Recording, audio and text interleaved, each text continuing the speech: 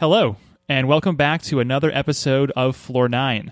I am your host, Scott Elchison. With me, as always, is my co-host, Adam Simon. And on this episode, we are breaking down the second half of our annual trend report, The Outlook 2021. But before we get to that, there is just some really hot, relevant news in the market today about a little company called GameStop. If you aren't aware of what's going on with GameStop and the community on Reddit called Wall Street Bets, we'll put a link in the show notes that will give you a full backgrounder on what is going on there and how we got to GameStop being worth $420 at market open today. So if you've been following this story at all, which probably most of you have been, it's been an absolutely insane ride. And at the lab, we've been talking about the power of communities and these ideas of connecting to communities for a very long time. And I think this is one of the most recent and biggest examples of just that, a digital online community getting together for a common cause. Now, some people are calling this crowdsourced market manipulation, but I don't know if that properly frames the story here. To me, it seems more like a community banded together to take on the big guy. It's classic David and Goliath conversation here. Right. It's less about this specific thing, which I think the vast majority of Americans would support this activity. It's more about just like how you can then channel similar energies into more nefarious things that people don't support, like overthrowing the government or making tons of money, again, being leveraged by like Russian hackers to make a ton of money for Russia. Like that wouldn't be great. That's what that's what Alex Danko said. He was like the ex Facebook security officer on Twitter. I just blanked on what he said, but it was an interesting point about, he's like, okay, so here's a way in which, different groups, whether good or bad, can find a way to get funding now. If they can pile together and, move a market, then there is potential, with everything, there's a potential downside to that for them to get funding. So I thought that was a very interesting point. Like, because taking it, largely, outside of just this idea of a community like buying a stock, it's like there are some probably larger implications that we have seen that can be used for the forces of evil compared to good, or whatever like that distinction might be. So that is interesting, what those unintended consequences might be. Yeah, and it's just like everything else. It's amoral. It doesn't have it can be used positively or negatively, and it's just there's just nothing you can't do. It's going to be, that's why it's going to be very hard to regulate that behavior. Although, like this morning, somebody pointed out this actually might be market manipulation. Robinhood stopped people from buying GameStop, which you can't do that. They just tanked their whole business. That just really seems illegal to me. Yeah. Oh, there's no way. It's like, if you're going to be a trading platform, you can't stop a trading of a security because you feel that it's, like that we're protecting like the retail.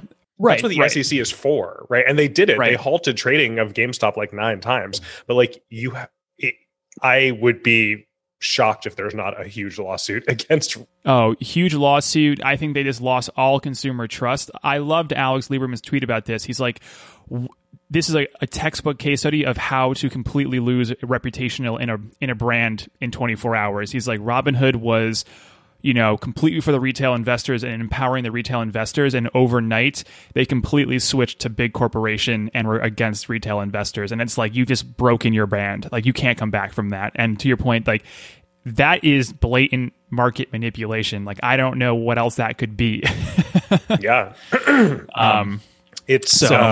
It's just shocking that like, I don't know how they came to that decision, because it just seems such a bad idea.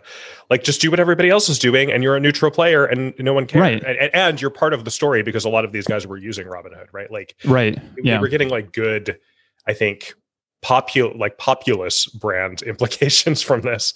But like, this is the thing about Robinhood, though, is like we were talking about yesterday, their business model, even though their consumer face and their brand is very empowering individual investors, their business model is really about using those individual investors to empower large data, to empower like large institutional investors. Like, that's what their business is based on, and it's smart and it's fine. And like, I think not enough people know that that's how they make their money. But I think even if they did, not enough people would care, really. Not enough of their customers would care. But in this case, it's just like, ooh. That is some murky water.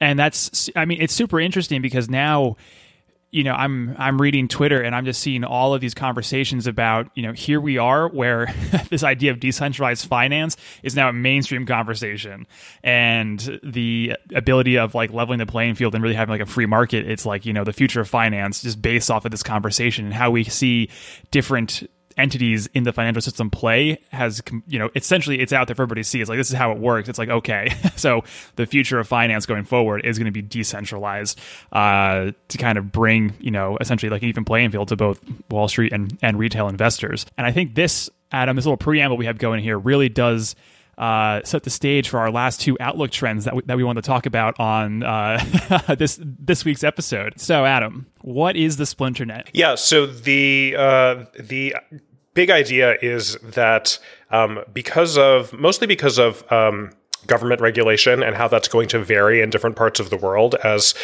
platforms and services online start to be scrutinized or have been more scrutinized by governments. But it's not the only reason, but one of the major driving reasons is regulation, that the platforms and services that people use around the internet around the world on the internet are going to start to diverge.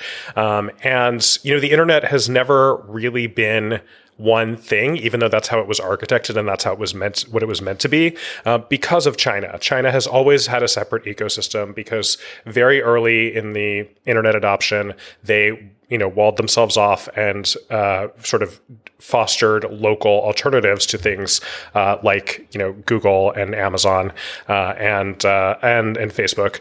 And so in most of the rest of the world, it's the FANG companies, it's the BAT companies in China, and I think that increasingly, we're starting to see more fractures and more regions and more countries start to break off from that. So Europe and the US will probably look pretty similar, probably still, those FANG companies mostly, but regulation might look different. So your Facebook feed or your Twitter feed or your Google search results might look dramatically different if you were in New York or in Paris. And because of how regulation might shape those products, it's probably less about the platforms and more about the products in that case. What do you mean by platforms versus products per se? They're not going to shut down Facebook in Europe, right? And so it's less about which platforms people are going to be using and how those products might behave, which might be different. In Southeast Asia and Africa, they're probably going to be part of the China ecosystem. China is trying to recruit them inside the Great Firewall, and they're doing that with a lot of, especially in Africa, with a lot of infrastructure. The exchange for China sort of giving them very good prices, or in some cases for even free infrastructure, is that they're going to be running on these BAT companies, probably more likely, and less part of the FANG ecosystem. From like Africa as like a continent, the technology and infrastructure like that they're getting from China is like. Do you think that they're going to actually still have like the same restrictions that are going to be inside of China's like firewall, like no access to Google and those products? Yeah, I think it's a good question. I think it's more likely to be more open. I think that at least in the short term, because the restrictions on that have to come from the government. I think there's going to be holes punched in the quote unquote Great Firewall that allow them access to those Chinese services.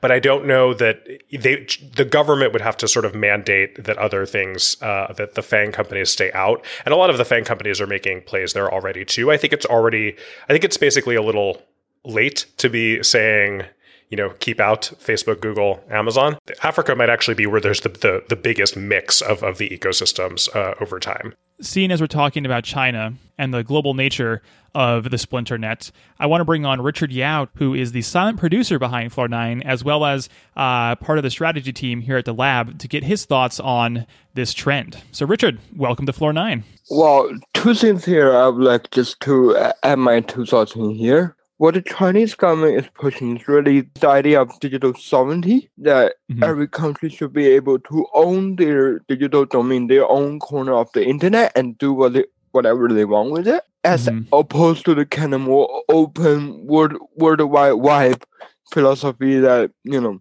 internet was founded on.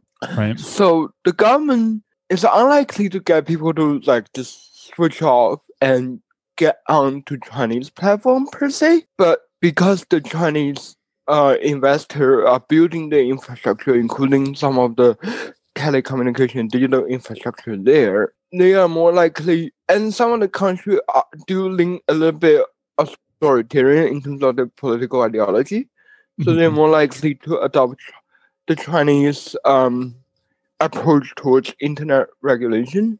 The one that already got in and got big, it might be difficult to just ban them. Also, right. India banning TikTok is still a prime example there. Like, if a government want to do it, if it has a cost, it could do it. And we have certainly seen countries switch off their social media access during elections. And India, we didn't really even touch on India yet. India is, I think the evidence points to the fact that they are, rapidly developing economy, a huge number of people, a huge population, that they are probably going to develop an online ecosystem that looks more like China, but that it's going to be not necessarily homegrown solutions, at least in the short term, although there are some interesting homegrown companies there that are making waves.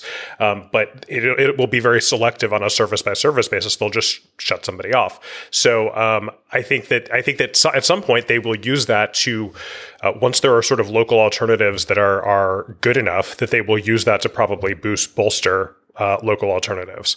India's a little different also because they do have a major tech sector, a really good tech sector already. So I think part of it is also that like national pride and nationalism that is just going to naturally drive people to local solutions when they are good. And we're seeing a sort of a similar dynamic happen in Latin America, where they have there are some major tech companies like the e-commerce giant Mercado Libre, who people just naturally prefer because it culturally, whether it's I think it's a mix of nationalism, or I guess regionalism in the case of Latin America, but also culture. It's just like, this company understands me and knows how to market to me better because they're run by locals.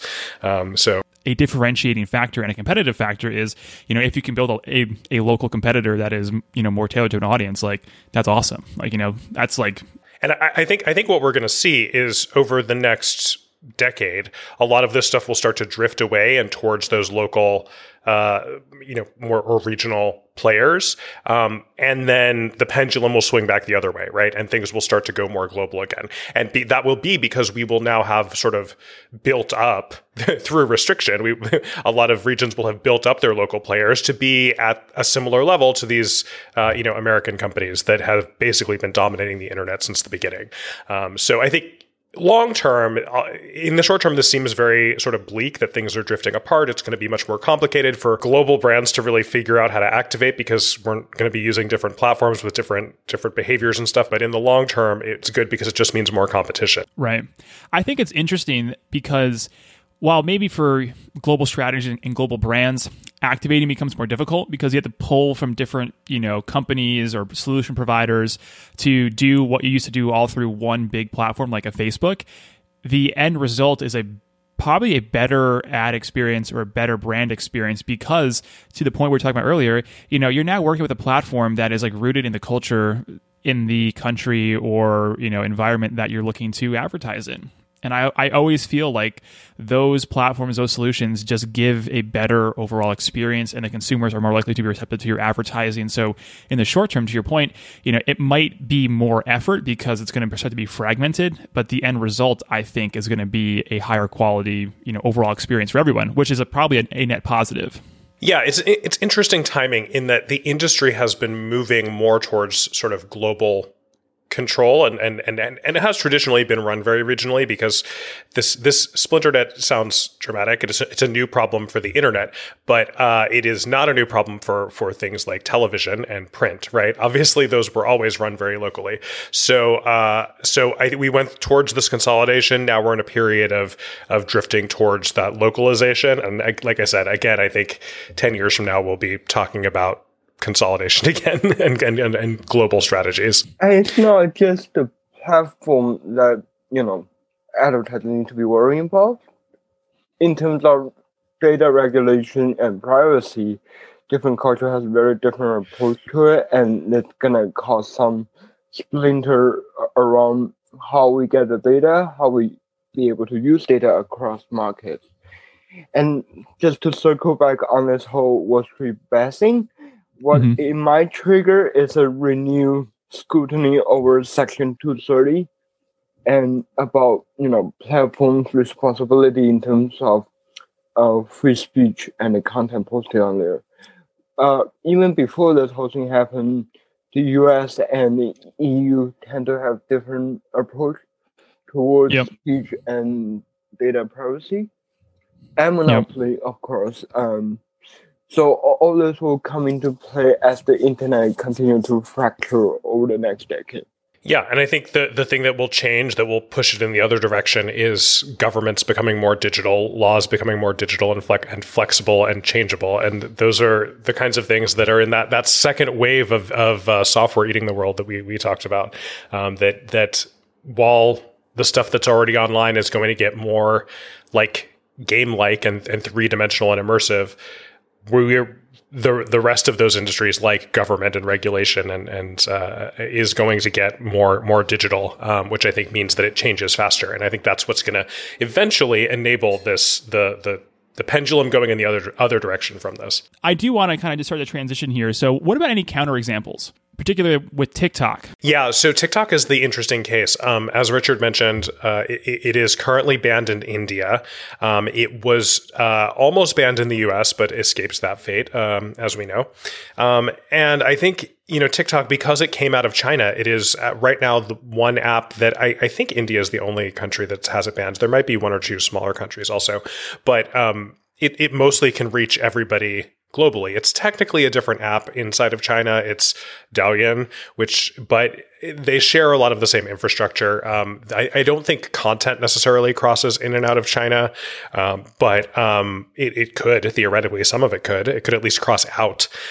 So I think it's an interesting example of an app that, again, is only a few years old at this point and came out, rose very quickly in popularity. I think the big question will be, will we ever see China let something into China that comes from outside? That's the big question. Would they let, for example, I think a good question, if there was a Chinese-aligned country in Southeast Asia or Africa who developed a social media app like TikTok that was starting to gain popularity, would they be more likely to allow that inside of China? Well, I think this is a good segue into our final bit of conversation here on our fourth trend, which is the reinvention of social context. Yeah, so the big idea is that consumers have been moving away from more public, more mass social media postings onto the main feeds of Facebook and Twitter and Instagram, and more into smaller group conversations,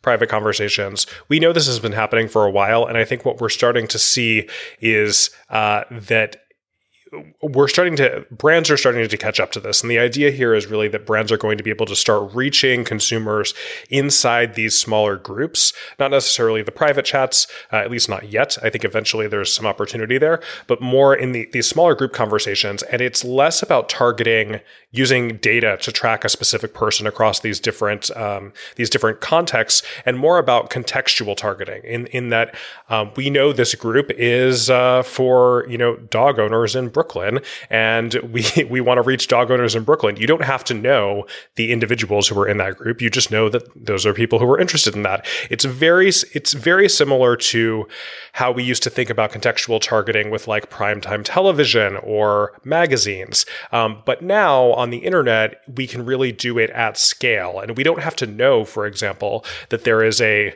subreddit that is focused on dog owners in Brooklyn, because we can programmatically discover that information and make sure that our content is appearing alongside that in that context.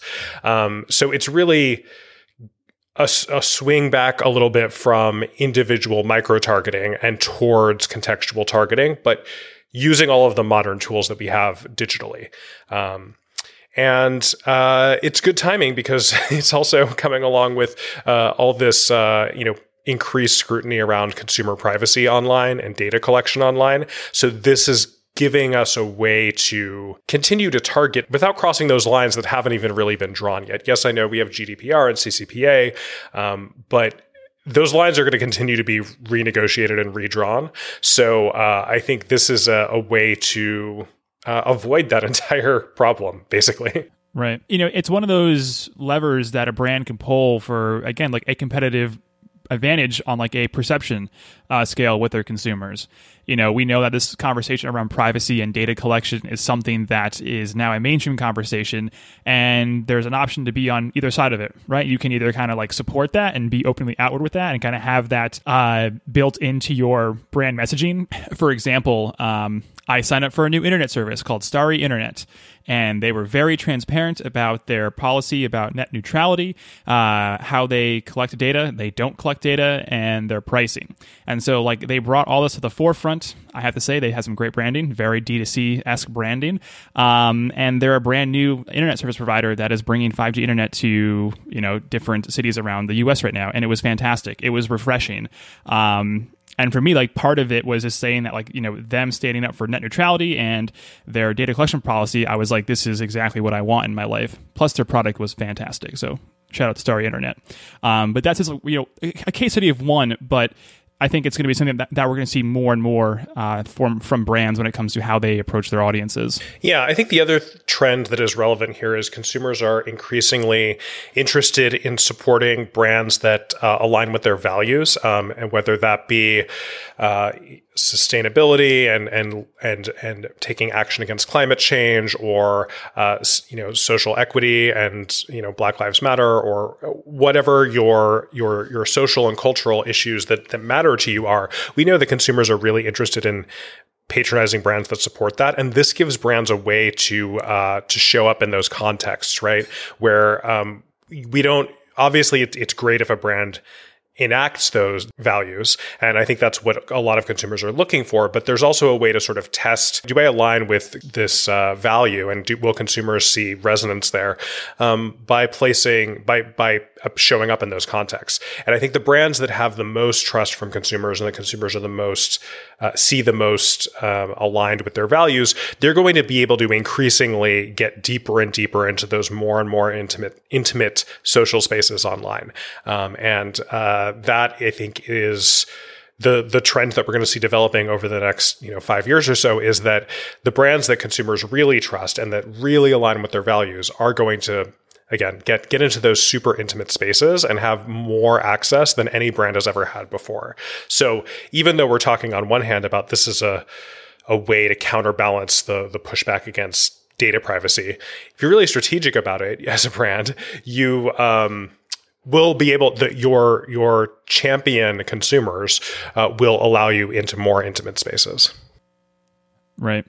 And that's, I think, like an underlying theme here, just like, how consumers are getting their information from these communities, is that it's switching away from big brands or big names and focusing on individuals and creators and, a single person, which I think is super interesting. So it's thinking about, how is this dynamic changing of, us and how we consume that information. And so like, it's super fragmented how we are now getting our information, but it's but it's like more personal, it's more intimate, and I think it's like those channels just have a lot of value, and there are going to be a lot of ways to think about how to crack those in ways that aren't overly branded and kind of disruptive to that community. Yeah, and I want to be clear. We're not saying that the main feeds of like Twitter and Facebook and Instagram are going away. Correct. They're just being used differently, and I think it's best to think about them as they're like your out of home, right? They're what you're seeing when you're walking into Times Square. It's not where, even if you're able to target consumers more than you obviously can with something like out of home, it's not where you're going to reach them in really intimate contexts and have more meaningful conversations with them. It's where you're going to blast your big brand messages. And that's still okay and it's still useful. Those platforms are increasingly going to be, they are where consumers find news. They're still going to be where they, connect and share with sort of their larger community. It's just that more consumers have realized that you don't always want to be in public. And that's basically what those big feeds are, right?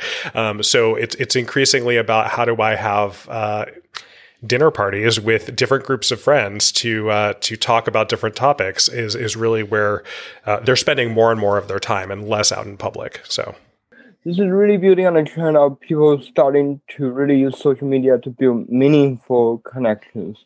I think we've gone through this like first stage of social media where everybody is looking for expanding their social circle online, sort of. But now we're turning back into this. How do I build more intimate, personal connections with the people who I care about? And also let them just have to be people you know in real life, of course, right? Right. But it is easier to maintain the social context in a smaller group without losing control when you're pushing to a giant crowd online. So I think that's the difference there. And recently we have seen reports of Facebook is trying to pivot their product towards more group-oriented offering. In their leak memo, their product manager, I believe, or one of the product lead, specifically called on its developer to start thinking about features that can actually help people build on smaller groups to foster meaningful connection. And this is the same thing for brands, right? You have to build a very personal connection with your customer to earn their trust, to be able to stay in their life and become part of their lifestyle. Absolutely. The power of community is going to be, I think, a trend within this idea of reinventing social context that is going to like define, like these next 5 to 10 years. It was interesting on Twitter yesterday. I was following Alex Ohanen, who is the former founder and CEO of Reddit, and he was just talking about how he has a new thesis out there that is a cross-section of community and capital. And this idea that, if you're a brand, there's a lot of power in these communities, and through that, there are ways to, access capital, which could be, you're buying your products, raising funds, whatever it is. But, part of the way in is essentially to kind of let control a little bit of your brand messaging, have the community help shape what that brand offering might be or their perception of it. And he has a great TED Talk about it where this Greenpeace organization is trying to name a whale to put, some character or emotion behind essentially the crisis that was whaling, and the Reddit community named the whale Mr. Splashy Pants. And it turned out to be a huge success over, some of the more defined proper names that the brand was going for. But because they kind of like let loose and gave some of the, influence to this community, it was an absolute total success. And Mr. Splashy Pants was saved. So great TED Talk. We'll put that in the show notes for everybody to kind of listen to. It's only 4 minutes, but I think it's pretty interesting to think about. Does that mean eventually every customer, or I guess the customer that care deeply enough, become an activist shareholder? The idea that I'm going to hold my favorite brand responsible to hold the line on my value, and I'm going to use my money or really coordinate through the fandom, the customer community to make a case for it through capital. I mean, I don't think that we're obviously, if one person holds a belief like that nobody else shares, they're only going to have so many power. But I think the point is, it's so easy to organize people online at scale at this point that if you get a lot of people who are consumers of that brand to the brand should be responding, right? That's just how the market works, right? Like they should be responding to those consumers. And it's just that those consumers have an easier way to communicate with them when we were interacting with a brand at a shelf in a big box retailer, and that was your only interaction with them. So I think it is very much in line with the idea of, stakeholder capitalism, which is also where this idea of brands, of values and purpose comes in as well.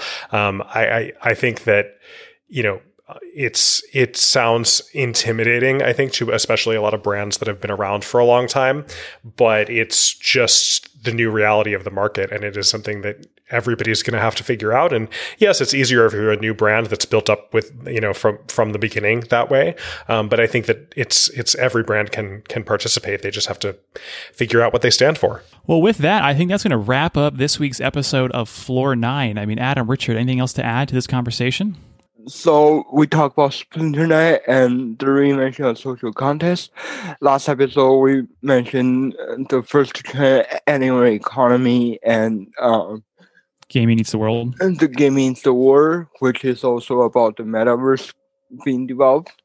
All of those trends, some of them are already getting started, some of them are still yet to emerge into a mainstream trend, but that's what the outlook is for. This year might be the most unclear year of the next 5 years, funny enough, because we're still waiting on the vaccine to roll out and see how we re-emerge into society, so to speak. Yep. But the longer trend is set and the tracks are laid and they're pretty clear where things are leading. It's just a question of how fast or how we will get there. Well, that's perfect. Richard, I think we're going to end on that note. So listeners, you can follow along with myself and Adam on Twitter. I am at TIPPIER. Adam is at Adam J. Simon. Additionally, we'll put a link to our Outlook 2021 in the show notes, and you can also find that on our Medium website. So thank you, everybody. Enjoy the rest of your week, and we'll be back next week with another episode of Floor 9.